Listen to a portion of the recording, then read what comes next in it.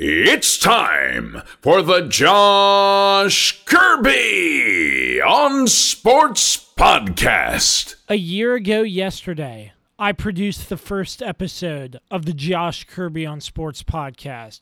We continue things here on episode 51, taking a look at the rest of the division previews before the NFL season kicks off.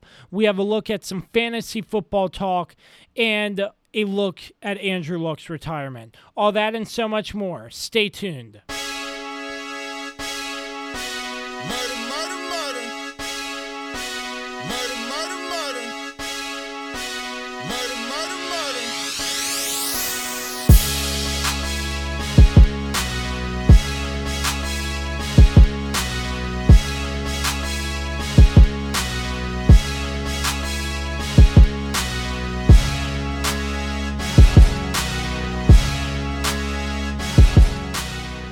Indeed, I'm glad you connected. This is Dave Johnson, voice of the Washington Wizards. You have connected to the right place because you are listening to my man, Josh Kirby on Sports Podcast. All right, episode 51 of the Josh Kirby on Sports Podcast. As always, I am your host, Josh Kirby. We're part of the Mayo Please Podcast Network. Make sure you check them out, www.mayoplease.com, SoundCloud, The Mayo Please, Spotify at The Mayo Please, Twitter at The Mayo Please. You can find them anywhere. Just search up The Mayo Please. And as always, we are sponsored by Route 11 Chips. Make sure you find a bag today inside your local Martin's, Food Lion, and Giant stores. And if you haven't catched last week's episode 50, it was a great one. I had Clinton Portis call in on the phone last week, and if you haven't checked it out, make sure you check it out because it is a very great episode. I know a lot of you have enjoyed it, and I appreciate all the support. A year ago yesterday, I started this journey on the Josh Kirby on Sports Podcast. I just cannot believe how much success I have had since the start of this podcast. A year strong, looking to keep things going into the 100th season of the NFL. I can't wait to bring you all great coverage throughout the NFL season. Hey, last week started it. Week 0 of the college football season. Some people called it week 0. But that marked the first weekend. The first day, I believe it was Saturday if I'm correct, the first weekend with football for the next 5 months. I'm pumped. I'm sure you are. So let's get this stuff started. Before we begin, thank you to Dave Johnson and JR Beats Official as always. And we're going to get into some more division previews. We're going to crank out the rest of these division previews, getting you ready for the 100th season of the National Football League, starting off with the NFC West division with the Seattle Seahawks, Arizona Cardinals, the San Francisco 49ers, and the Los Angeles Rams. I want to start off with the Rams. The Rams, as you know, they got Sean McVay from Washington, and they had a killer year. The Rams made it to the Super Bowl, ended up losing to the New England Patriots. What a heartbreak that was. But, you know, the Patriots, one of the best of the best. But the Rams, I see them not losing any ground. I mean, on defense, I want to talk about their defense first. Adding key additions in Eric Weddle and Clay Matthews, keeping that defense strong. Todd Gurley's still in the backfield. Jared Goff is still there. The Rams, I see them winning 14 games this season. I see them getting a first-round bye, making it to the playoffs. Heck, I would even like to see them make the Super Bowl again. I feel like Sean McVay in this Los Angeles Rams team is special. I think their defense is going to be loaded with Eric Weddle and Clay Matthews. I still can't believe Green Bay let Matthews go, but you know, it's going to be interesting. I have the Rams losing to the Saints and to the Bears. I think that's their two upset games. The Saints week 2, as you know, the NFC Championship game ended up in that controversial no call, a pass interference call that gave the Rams the victory, essentially. And I think the Saints want revenge this game, and they're going to get it week 2 on September 15th. It's at the Coliseum, but still, I think the Saints are going to want revenge on this game, because if that was a pass interference call, they probably would have made it to the Super Bowl against the Patriots. So I have them losing to the Bears in week 11 and the Saints in week 2. I just don't see the Rams regressing at all. And I think they're going to be on top of the NFC West this year. Sean McVay is a great coach, and he's going to keep things rolling, in my opinion. Let's move right along to the Seattle Seahawks. The Seahawks, I still find them as a playoff contender. I predict them to be a wild card team this year. They still have Russell Wilson. They have Pete Carroll still under the helm at head coach. Russell Wilson, I still believe he's a Pro Bowler. I still think he can get the job done. But, the only problem I have with the Seattle Seahawks this year, the Legion of Boom is essentially all gone. Richard Sherman over at San Francisco.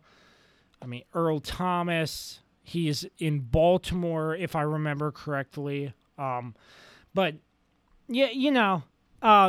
some key pieces lost on defense. I feel like their defense isn't going to be the same this year.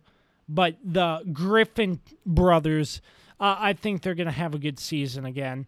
They have Chris Carson and Rashad Penny in the backfield at running back. I think they're going to have a good year, as always. And Russell Wilson, I could see him throwing for over 2,000 yards this year. It just depends on the offensive line and how they're going to turn out. I think it's going to be a good year for Seattle. Not the best year. I think they're going to have some regression. I can see them going 9-7 or 8-8 this year, second place with a wild card. I predict them a wild card or just missing the playoffs, because the West is a division. I think the West is a division where it's going to be a dogfight between Los Angeles and Seattle for a playoff spot.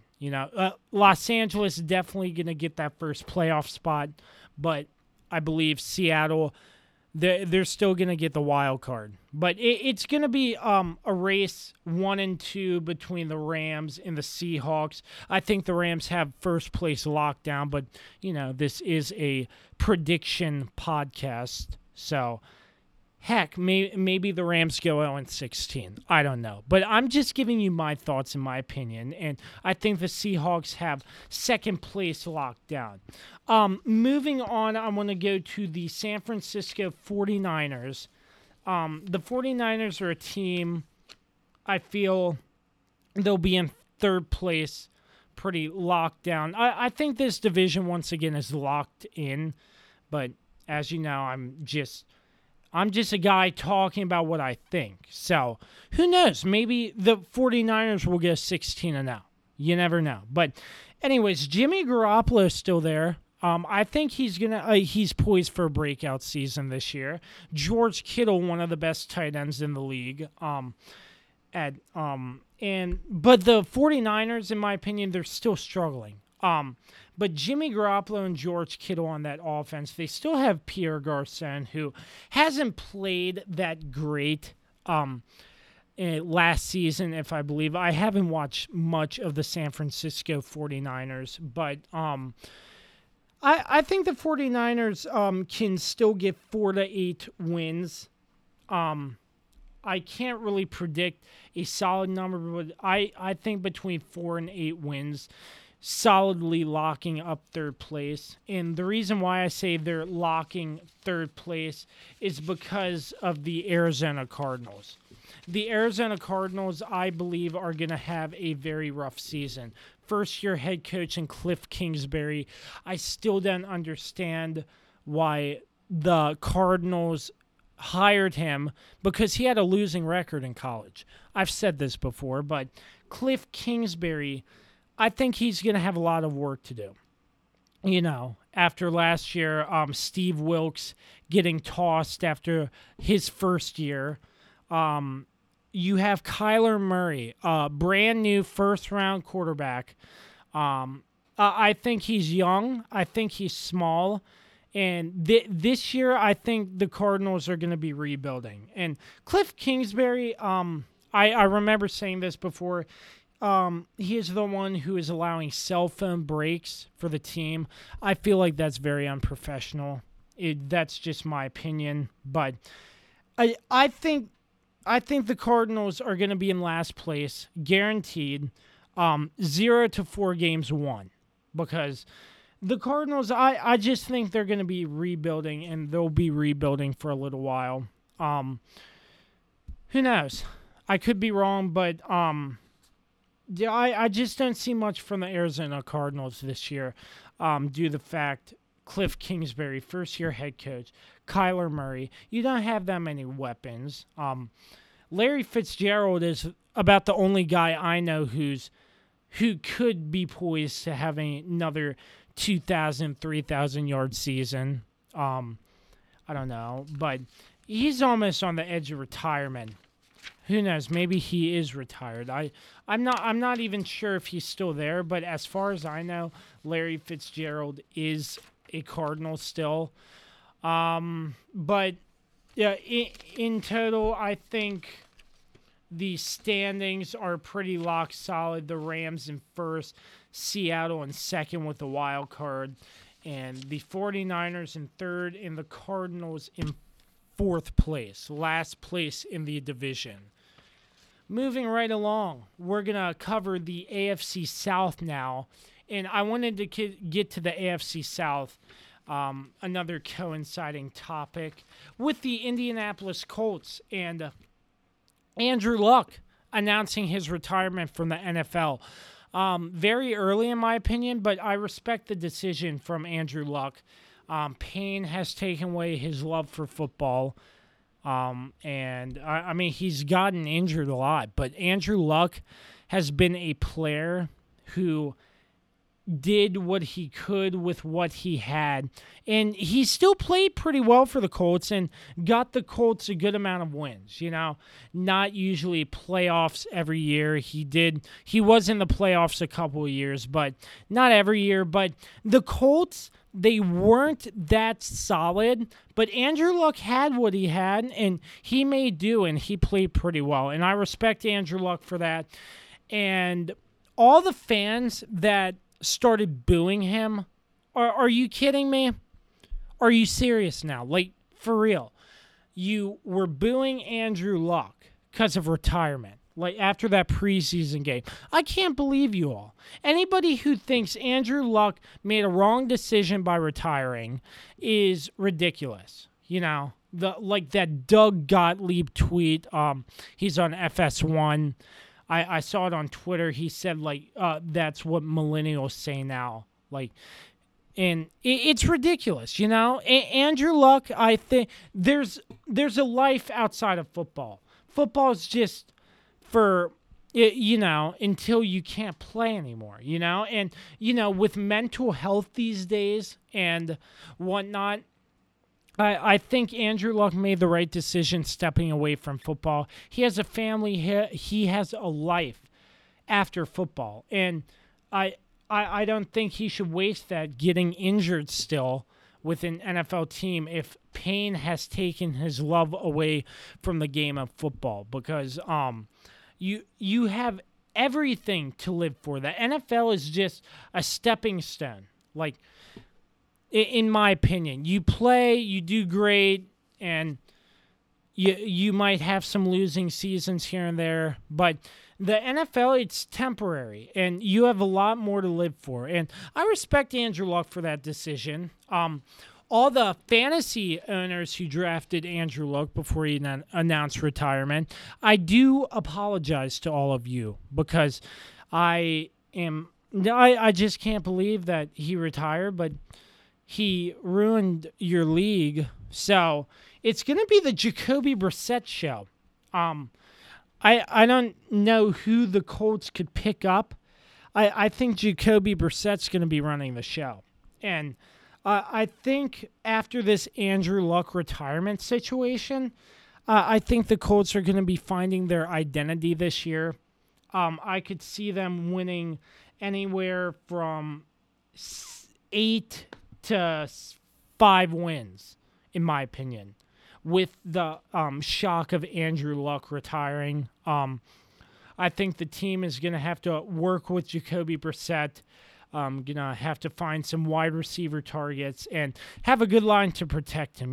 Jacoby Brissett played very well in New England when Tom Brady wasn't there. But it's going to be interesting to see with the Colts this year. It's going to be interesting to see with the whole AFC South division how this will shape up after the Andrew Luck retirement. So the Colts, I could see them at a solid second or third place, not set in stone, but a team I think who can potentially break out is Deshaun Watson and the Houston Texans. Deshaun Watson, he's been injured in the past, but if he's healthy, I believe he will be an explosive part to this Houston Texans offense. And I see them going 10-6 this year. That might be a little bit high for some people, but I could see them going 10-6 and possibly getting a playoff spot or a wild card spot. But 10-6 in the league isn't a guaranteed playoff spot. You've seen that from some teams, but the Houston Texans, Bill O'Brien still under at head coach. But the Texans have 3 key road games that I have them losing. They play week 1 at the Saints, week 3 at the Chargers, and week 6 at the Chiefs.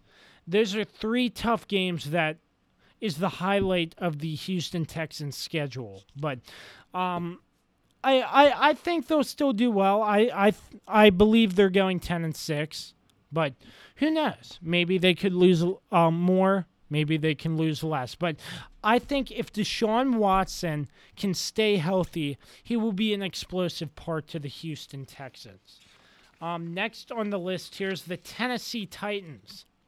Second-year head coach Mike Vrabel, Ryan Tannehill, the backup spot for Marcus Mariota now.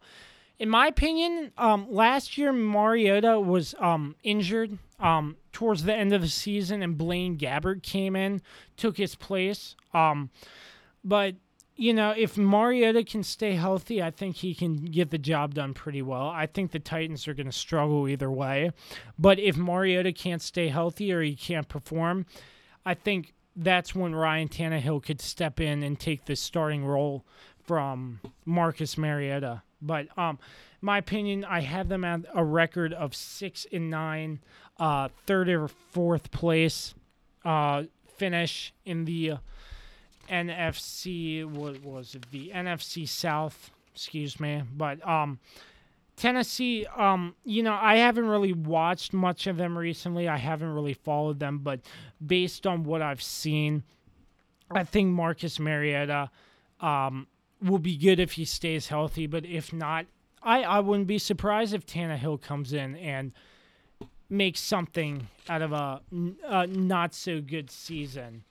And moving right along to the Jacksonville Jaguars. I think this is another team. They're struggling. They were in the AFC Championship game against the Patriots 2 years ago, I believe. I don't remember off the top of my head. But Nick Foles from the Philadelphia Eagles coming in, he's probably going to be the starter moving on out into the season. They have some tough games. They play the Chiefs, the Saints, and the Chargers. So 3 games that are tough for the Jags, but I think Nick Foles is a great pickup, and I think the Jags are going to win 6 to 8 games this season. I think they might be more of a third-place finish team, but this division is up in the air, in my opinion. So we'll just have to see. In the defensive side of the football for the Jaguars, you have Josh Allen. I think he's going to be poised for greatness this season. He's a 7th-round draft pick.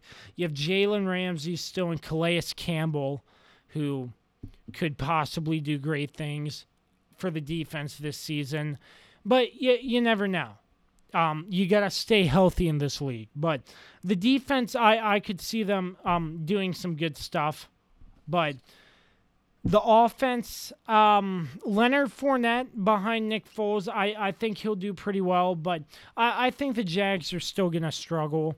But who knows? I could see them. I could potentially see them winning 9 to 10 games. But I think in my predictions, I have them at a safe 6 to 8 wins this season.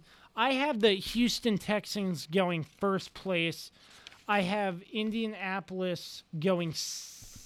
I'm saying the second place team. See this. This division is so flexible after Andrew Luck.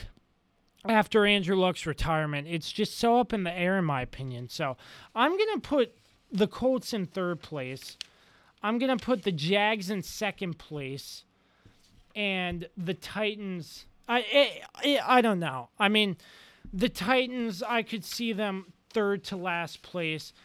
The Colts, third to last place. The only team I could see making second place is the Jaguars. But, this division, I haven't really watched much of them. So, yeah, but I believe it's up in the air all because of this Andrew Luck retirement stuff. But who knows? That is the NFC West and AFC South for right now. I'm going to play a segment now. Talking about some fantasy football action, getting you in your fantasy football league ready for the start of fantasy football season with another special guest. Stay tuned for this episode, and we'll be right back to finish off the schedule previews. Stay tuned. All right, Josh Kirby back with you on the Josh Kirby on Sports podcast. As always, brought to you by Route 11 Chips. Make sure you find a bag today inside your local Martin's Food Lion and Giant stores. This segment I have on is sort of different. We didn't do this last year, but this time we have a special guest once again. We have Jason Kamlowski, a writer for Dynasty Football Digest and Prospects Live, bringing you all you need to know for your upcoming fantasy football season. So, Jason, thank you so much for taking the time to be on the show with us. How are you doing today? Yeah, I'm doing well. How are you doing? I appreciate you having me on.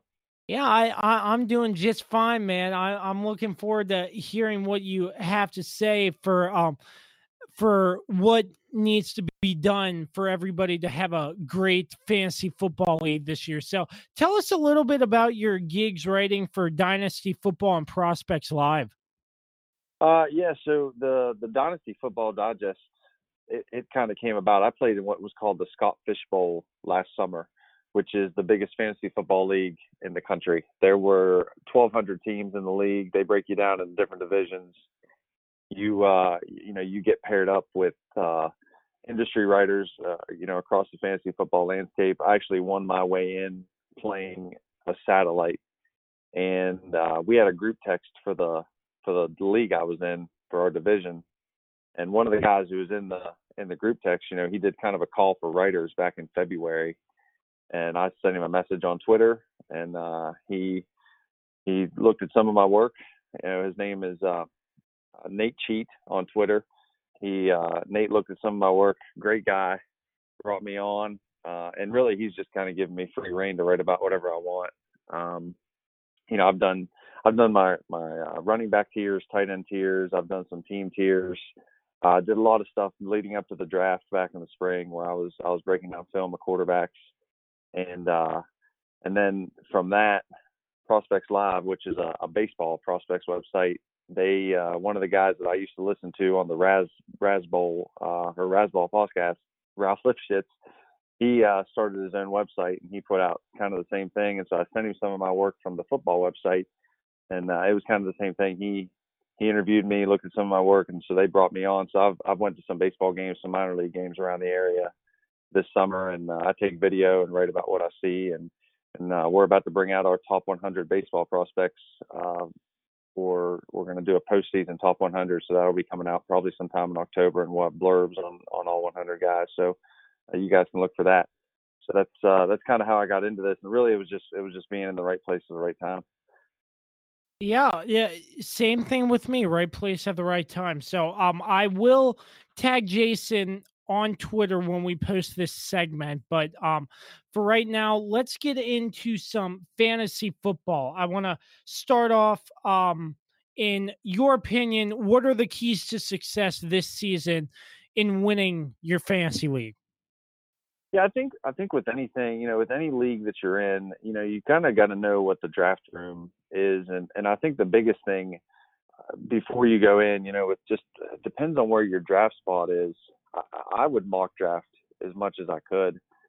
That's something that has worked out for me. I'll go into either Fantasy Football Calculator or some of these other mock draft sites, and I'll try to mock out of different spots just to see who's coming at me at these different spots to kind of formulate a game plan and see where I'm at after the first 3 or 4 picks, because you're probably not going to lose your fantasy draft in the first or second round, right? I mean, you're probably going to be able to make a solid enough pick in the first 2 rounds, but it's really when you get into that 5th and 6th and 7th round, I think doing the mock draft process is a good thing for any fantasy owner to do, prior to heading into their draft room, just so you can kind of fiddle around with it a little bit and see what's going to fall to you, depending on, do you want to go running back, wide receiver, or do you want to go running back, do you want to go wide receiver, do you want to jump up and grab one of those top 3 tight ends?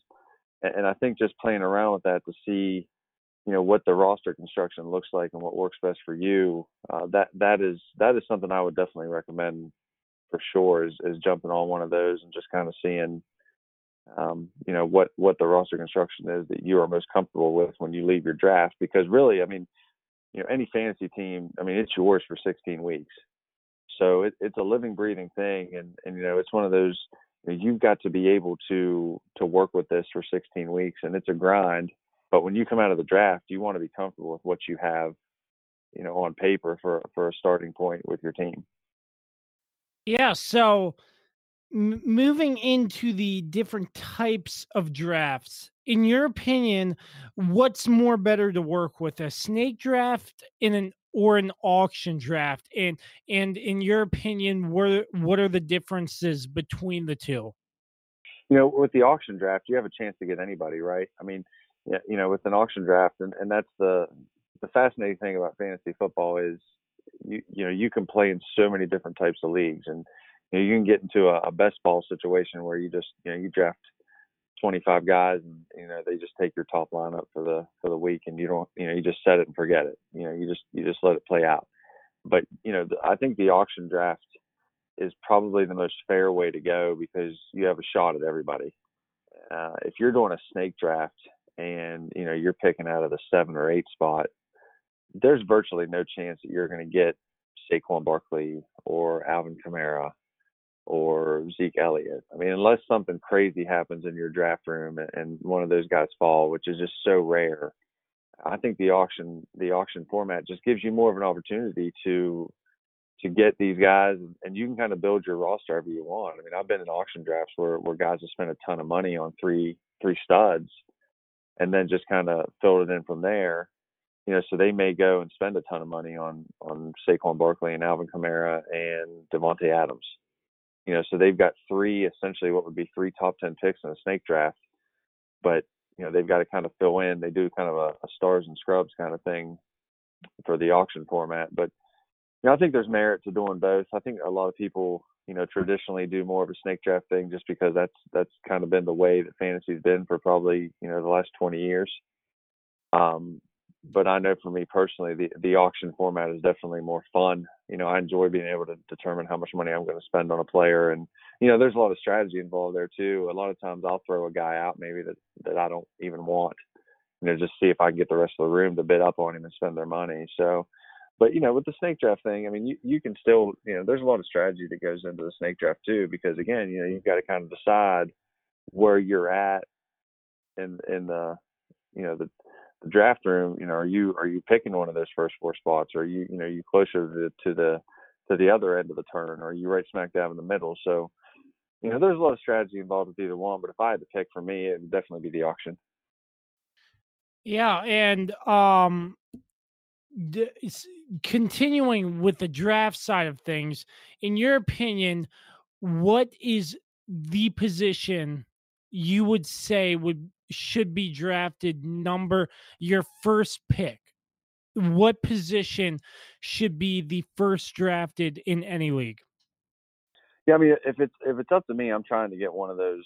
If I'm able to be in a draft room where I'm able to pick my draft position, the perfect draft spot for me is in a 12 team. I like to be like the 4 or 5 spot, because that usually gives me a chance to have one of those top 4 running backs when we're talking Saquon, we're talking Zeke, we're talking Kamara, we're talking McCaffrey. So it gives me a decent chance to have one of those running backs. If I'm in the 4th or 5th or even 6th spot, depending on the draft room. But then it also, if all 4 of those running backs are gone and you're at the 5th or 6th spot, maybe you can look at someone like Devontae Adams or Nook Hopkins. But for me, I just think the running back position is so volatile with injuries, because these guys, I mean, they just get killed every week. So, I think there's a lot of safety in going with a wide receiver heavy approach. Those guys tend to have a higher ceiling from week to week. And with the way the game is going, I mean, even their floor anymore is as good as most running backs outside of those guys that are, like McCaffrey or Barkley, where they're catching, 80, 90 balls in a season. So I would prioritize wide receivers probably over running backs. And it seems like that's probably zigging where everybody else is going to zag, which is another reason I like to do it this year. I've got my big money league coming up Thursday, and I will probably go with a wide receiver heavy approach, just because I think there's more value in that right now with how many people are trying to get running backs early. Yeah, so as you know, Andrew Luck did retire, and that screwed up a lot of people's fantasy drafts. So in your opinion, who's a good replacement for Andrew Luck? I mean, I think you can look at Jacoby Brissett, depending on what your situation is. If you're in a super flex league, you could do worse than Jacoby Brissett.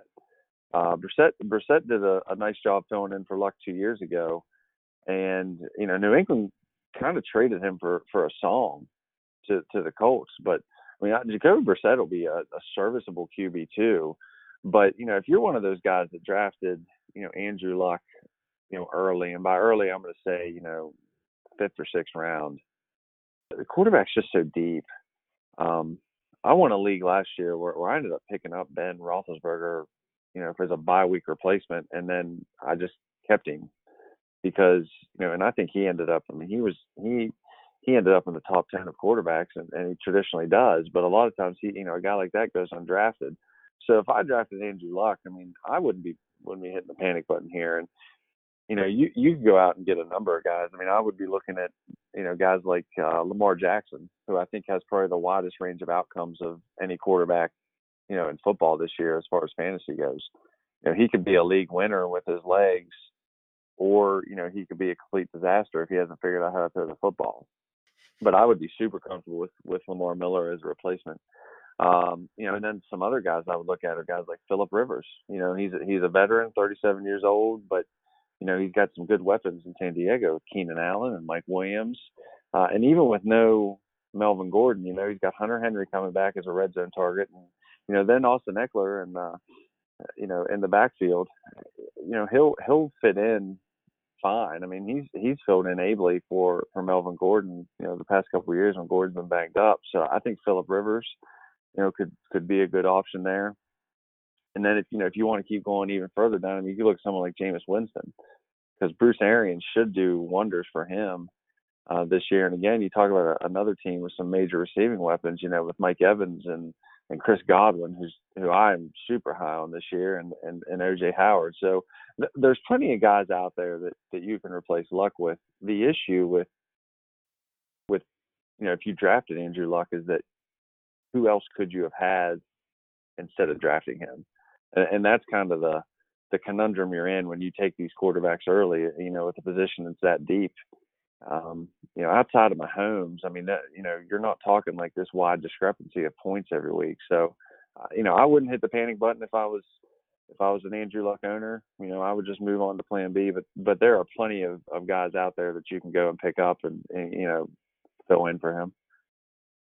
All right. So moving on now. In your opinion, Jason, what's a better league, a standard league or a PPR league? And in your opinion, what are the differences in your opinion?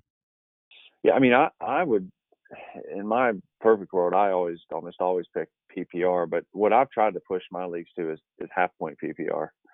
And then I also play in a couple leagues that are tight end premium. So maybe the tight end gets 1.5 per catch or 2 points per catch to kind of bump up the tight end, value there.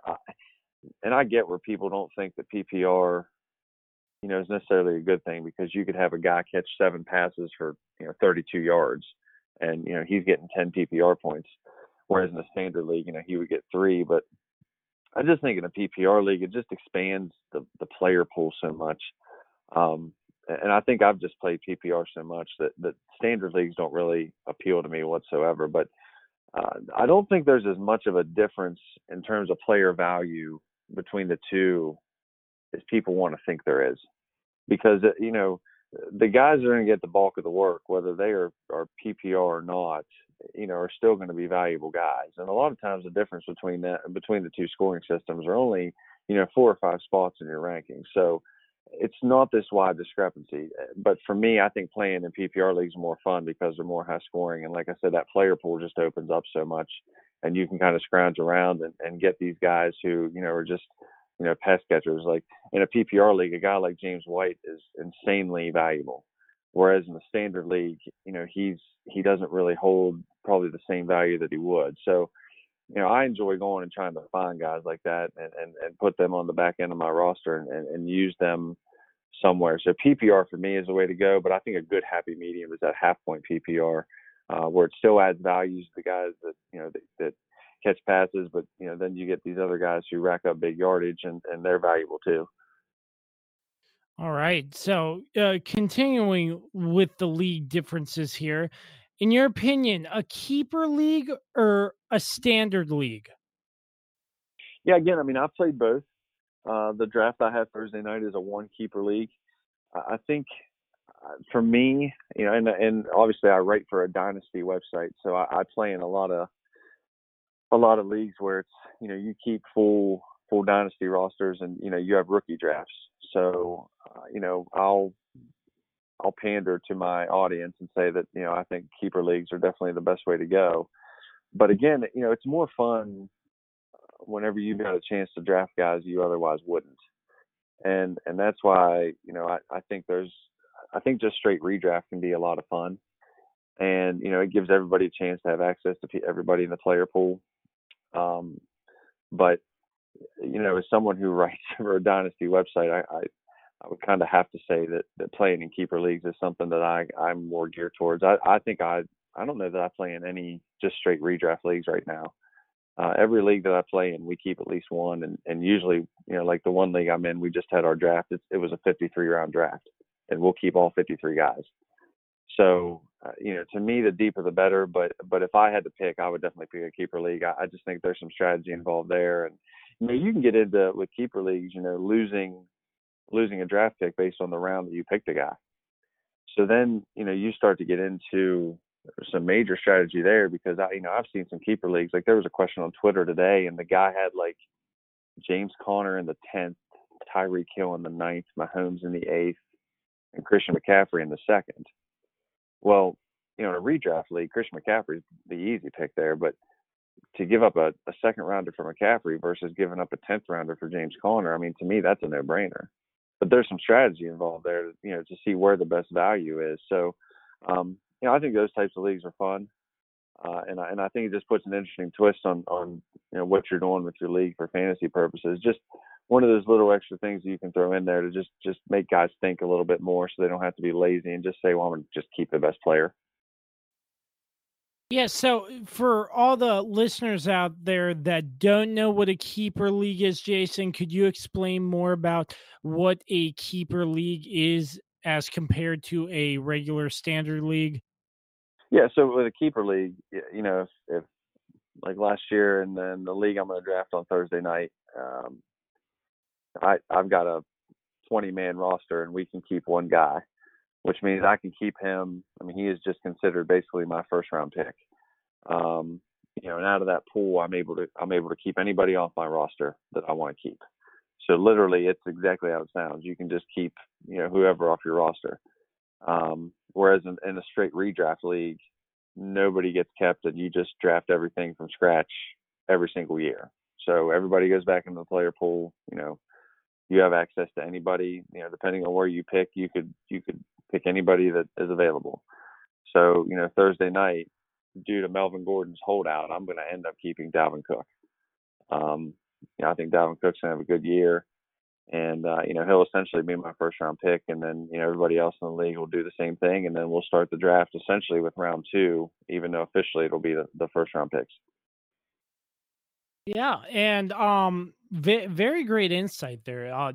More strategy than I could even think about for fantasy football. So continuing here, some more players to look out for when drafting in this year's fantasy football drafts.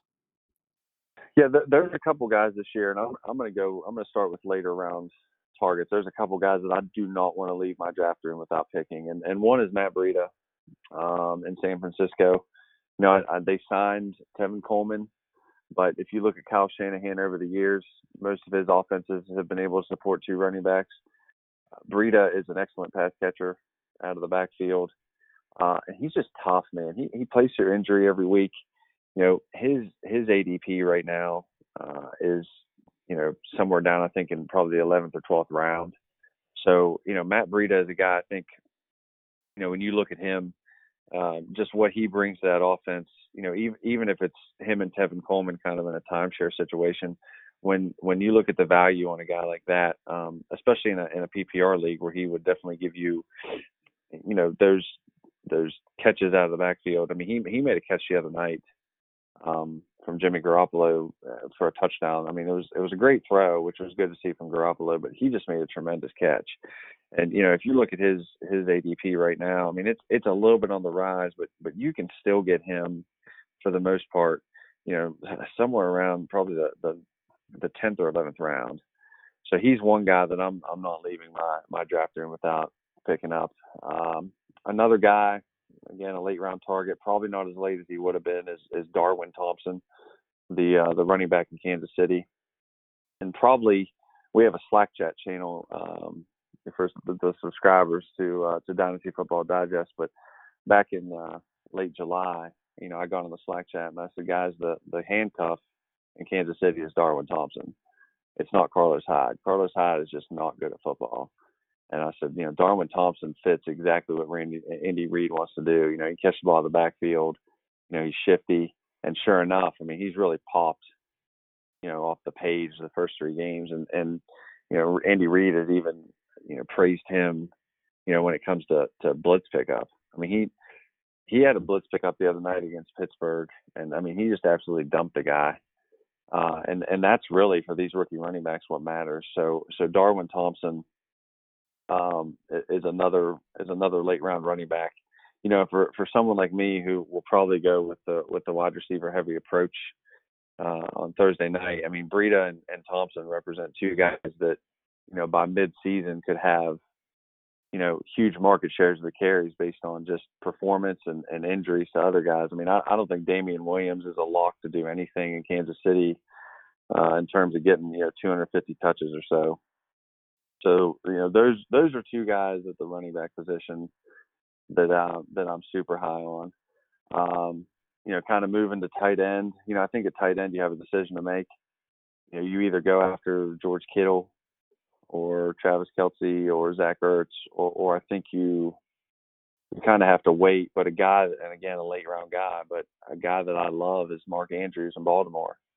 And last year Mark Andrews kind of had a great connection with Lamar Jackson. And I wrote up Mark Andrews in my tight end tiers back when I did them in July. And Mark Andrews was a guy that I said could potentially be a top 10 tight end this year. And he averaged, he had over 500 yards receiving last year, which for a rookie tight end, playing in Baltimore's offense is impressive. And, it sounds like, and it looks like everything you've seen in camp and in preseason games that Mark Andrews could be a guy that could really pop off the page. And he's another guy that you can get in the late rounds, double-digit late rounds, and kind of wait on tight end if you miss out on one of those top three guys. So he would be another guy that I would look at late. I think, if you want to look at some late wide receivers, I think James Washington from Pittsburgh, and he and Mason Rudolph have had a great connection this summer. Whether it's in camp or in these preseason games, but James Washington has absolutely just outplayed Dante Moncrief, and I'm not real sure what the plan is for Dante Moncrief. And I know some people still think he's going to be the wide receiver too, but if you look at the Steelers and their track record of second-year receivers, even since Hines Ward, receivers in Pittsburgh that are in their second season tend to just explode. Juju last year, incredible year. Sophomore season, incredible. Martavis Bryant, his sophomore season, had 1,000 yards. You want to go back to Plexico Burress, same thing. Sophomore season, exploded, had 1,000 yards. Antonio Brown, his sophomore season, that's kind of when he burst onto the scene. Hines Ward, his sophomore season, that's when he burst onto the scene. If James Washington can take that number 2 wide receiver spot in Pittsburgh and kind of grab hold of it, you could be looking at a guy that could catch 70 passes and get close to 1,000 yards and score some touchdowns. So he's a late round wide receiver target that I'll be looking at to maybe draft as my wide receiver 4, and hope for some upside there. But moving into, some guys in the earlier rounds, even earlier that, and you got the obvious picks of, like I said, you got Saquon, you got Zeke, you got Alvin Kamara, you got Christian McCaffrey, DeAndre Hopkins. I mean, you got all these studs in the first couple of rounds, and I don't really think you can go wrong. But a running back that I've kind of planted my flag with, and I wrote him up back in the spring, is Chris Carson in Seattle. That guy, last year, he had 1,200 yards rushing. And, it sounds like this year he might even catch some passes, but he really fits what Seattle's offense wants to do, which is just get downhill and really just destroy people. And, Chris Carson is a guy who I think is really underappreciated because a lot of people think that Rashad Penny is going to get all these carries. But, I don't think that's going to be the case. I think Carson had too good of a year last year. I think Carson, even the year before that, before he got hurt, has just been he's been really good in the time that he's been in Seattle. And for a guy that, you're probably looking at a 4th round pick for someone like that, I really think that he's a guy that, I think in the 4th round you could do much worse than Chris Carson. And then you start to look at guys like and I think this is an underrated player too. And, it just seems like he always ends up in the top 24 wide receivers, Jarvis Landry. And everybody's going to look at Odell Beckham and Baker Mayfield and Nick Chubb, but Jarvis Landry just seems to go out and catch passes every year and does his thing and ends up being a wide receiver 2 with upside. So, he's another guy that's getting overlooked. And if you're asking me if I would rather have Odell Beckham in the 1st round or, Jarvis Landry in the 6th round or the 5th round, I mean, I would much rather prefer, Landry's price tag. Even though I think Odell's going to ball out, I would much prefer Landry at that price tag just because of the volatility of that Cleveland offense. And while we're talking about them, I think the Cleveland offense in general, for people listening to this, you need to be careful there because all of these guys are getting drafted as if they're going to be top 5 at their position. I mean, Baker's going as like the QB 3 or 4. Odell Beckham's going as like the wide receiver 4 or 5. Now with Duke Johnson out of the way and that kind of being Nick Chubb's backfield, he's getting drafted, as a back end running back 1.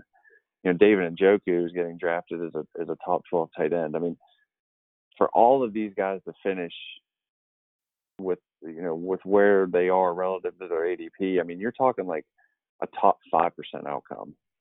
So I would be real careful about investing too heavily in the Browns, because either, if they're going to have this incredible year where all these guys pan out and they hit value, I mean, you're going to talk about a team that looks like the Patriots from a couple years ago, and they had Randy Moss and Tom Brady was throwing 50 touchdown passes. So I'd be careful there.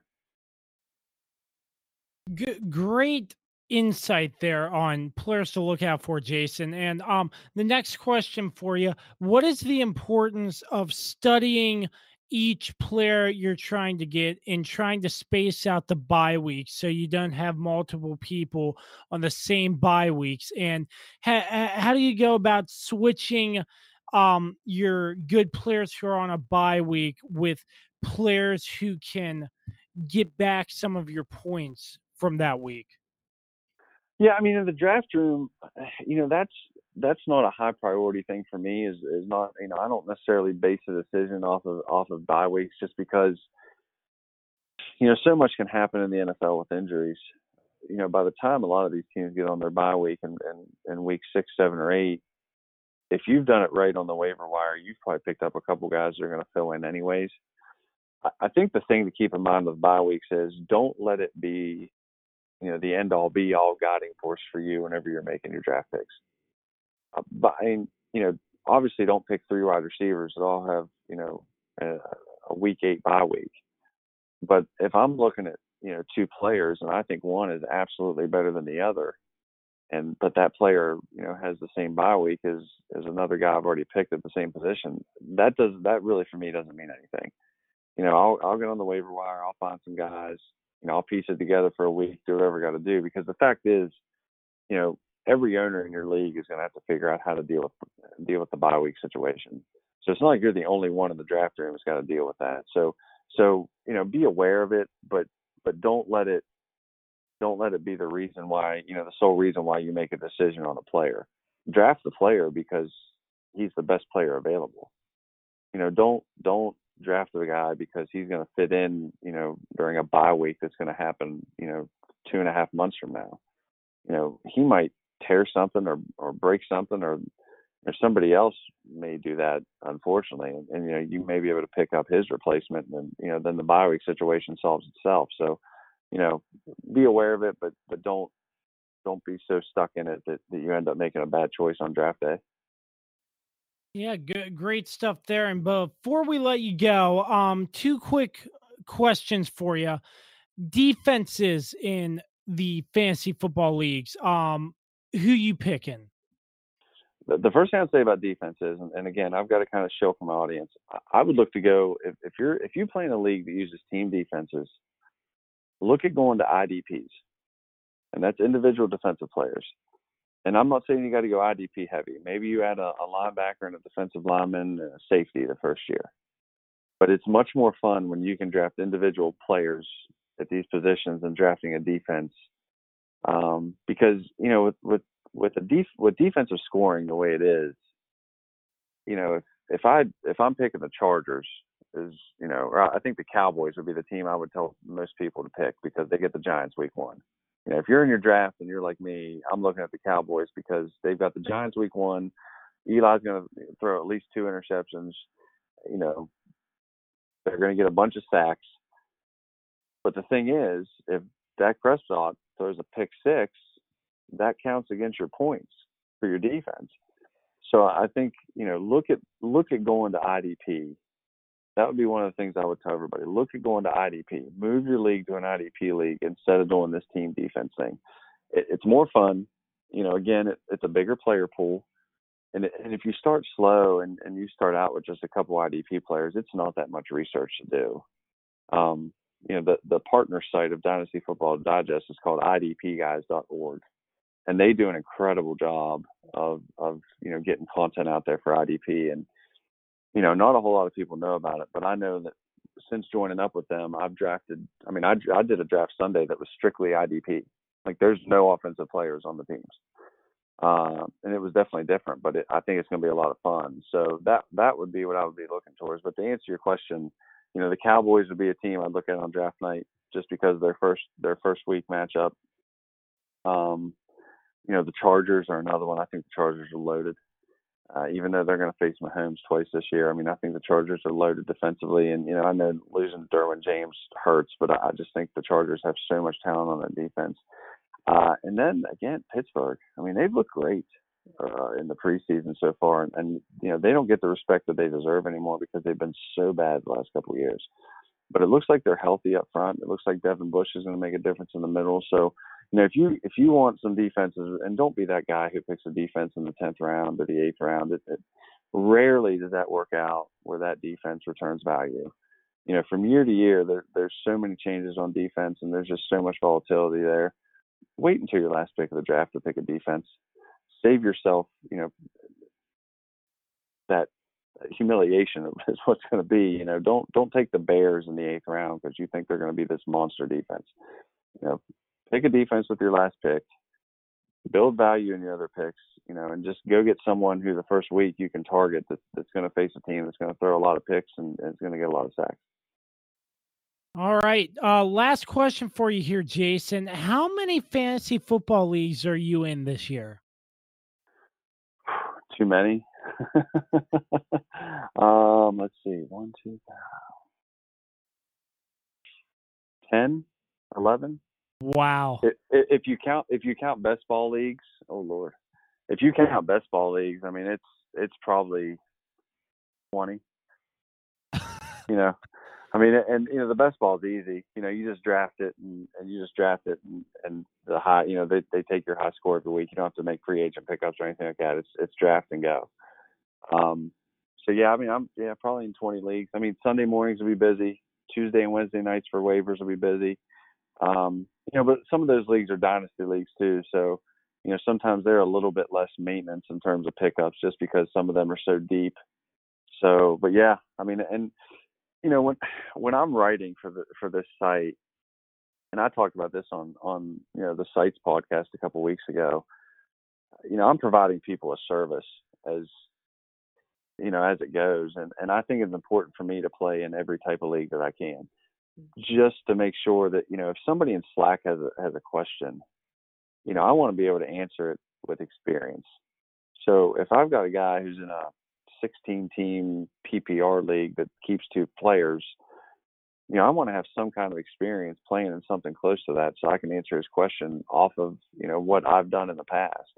I don't want to just fly into a blind and be like, well, this is what I would do. Because, I'm playing with somebody else's roster, which really, it isn't fair to them if I just, answer the question without having some kind of basis of knowledge. So, yeah, I try to play it as much as I can, and I'll slide into some DFS too on DraftKings and FanDuel on Sundays, and I'll have Sunday ticket on, and I'll be hanging out downstairs with my kids and watching football. It's a great time of year though, Josh.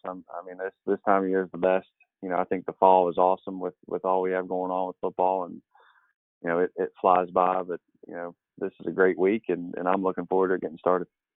Yeah, I'm looking forward to football season. I'm counting down the days. I cannot wait for the 100th season of the NFL to kick off. Jason, a lot of great content for you. Thank you so much for taking the time to be on the show with us. Once again, that is Jason Kamlowski. You can find him on Twitter at Jason Kamlowski. I will tag him in this segment. And yeah, wish you the best of luck in all your leagues. And thanks for all the great insight, Jason. Hey, you too, Josh. You guys that see me on Twitter, ask any questions that you want to ask. The DMs are open, or you can just shoot me a message on Twitter. I'd be happy to help out, happy to answer anything you guys got, and best of luck this year.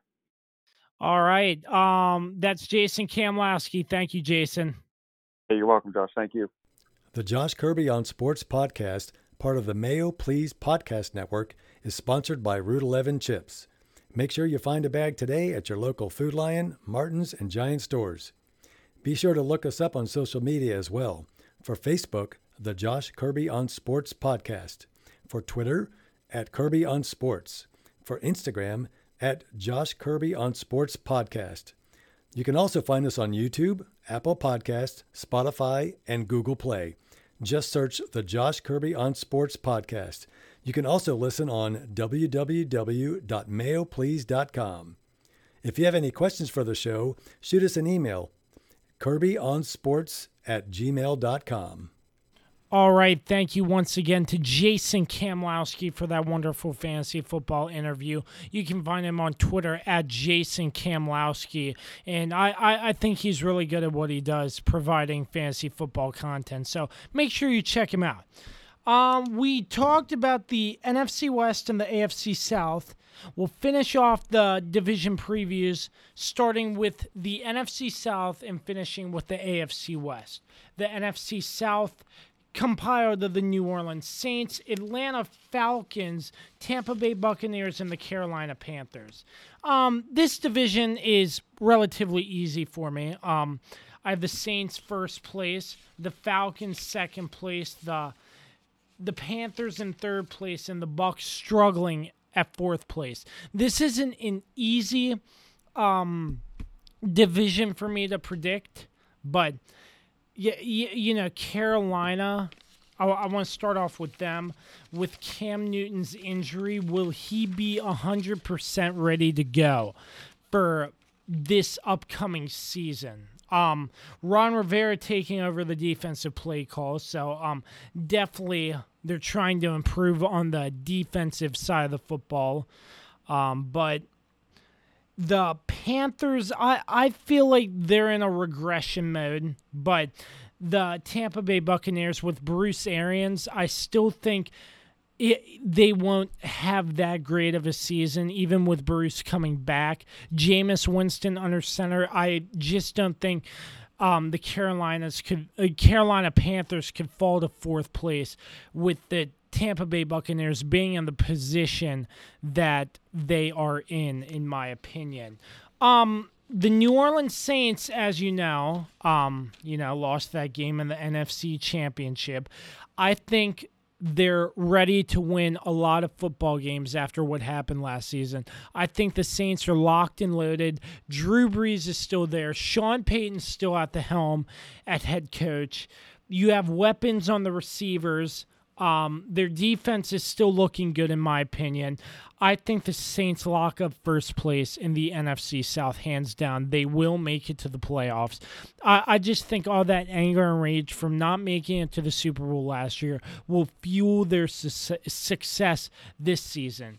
But in my opinion, the Falcons are going to be knocking on the Saints' door along with the Panthers knocking on the Falcons' door. But I think the Panthers are a solid third place, as I said earlier.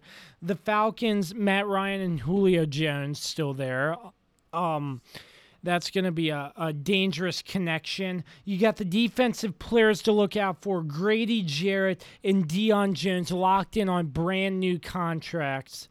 I mean, their defense did really well. Like, allowed maybe under 20 points a game, I think, which is really, really good. And the Falcons, I think with their running game, Freeman's still there and stuff, they're going to be an easy second-place team. And the Buccaneers, as I said before, Bruce Arians coming back, Jameis Winston still under center as far as my knowledge. I just don't like Jameis Winston. And I just don't think he's a really good quarterback after what he's been doing. You know, all those allegations and stuff. He got suspended last year for 4 games. I mean, I don't like him, and I just don't think the Bucs are going to have all the potential they need to win. Bruce Arians is a great step, taking the place of Dirk Cutter, who is actually now with Atlanta. As a coordinator there, if I am correct. But the Buccaneers, solid fourth place finish. So the NFC South was, it's up in the air between the Panthers and the Buccaneers, but I think the Falcons and the Saints are an easy 1-2. So that is the NFC South. In wrapping things up with the AFC West, compiled of the Oakland Raiders, Los Angeles Chargers, Kansas City Chiefs, and the Denver Broncos. Obviously, I want to start with the Oakland Raiders. Antonio Brown's drama with his helmet. I still don't understand him, and I probably never will. Drama with Antonio Brown. John Gruden in his second year. He's working with a sort of young team. You still have Derek Carr under center, but with this drama in Antonio Brown, I'm not sure. I just don't know. I can't really make an accurate prediction on what the Raiders are going to do. Last season, they went 4-12. I wouldn't be surprised if they went 4-12 again this season because I think the Raiders have a lot of work to do. But I wouldn't be surprised if John Gruden can turn that team into a 5, 6, or 7 win team. But I still think the Raiders will be in 4th place in the AFC West this season. And the two teams I want to talk about, the Kansas City Chiefs and the Los Angeles Chargers. The Chargers, as you know, Melvin Gordon is holding out. Who knows if he will be back for week 1. But you have Hunter Henry, who is a great addition, a great role at running back to replace Melvin Gordon if he decides to hold out. The Chargers, I have them at a 10-6 or 11-5 record, 2nd place, playoffs, no doubt. The Chiefs, they're going to be in 1st place. Last season they made the mistake of letting the Patriots beat them with an offsides penalty. But you're looking after this Kareem Hunt loss, Darwin Thompson, like Jason said in that segment I had with him earlier, look out for Darwin Thompson. I completely agree with him. I can see the Chiefs losing maybe 2 games this season, 1 to the Chargers and 1 to the Patriots. But other than that, I think this team's loaded. Still, Patrick Mahomes, still going to be great. And, I don't see much regression from this team. But the Chiefs, hands down, they will make it to the playoffs at 1st place, in my opinion. And last but not least, the Denver Broncos.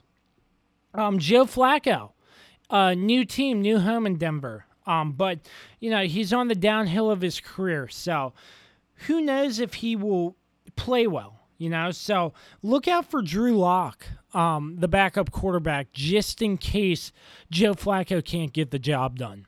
Because if Joe Flacco can't get the job done, I think they're going to make the change for Drew Lock out of Missouri.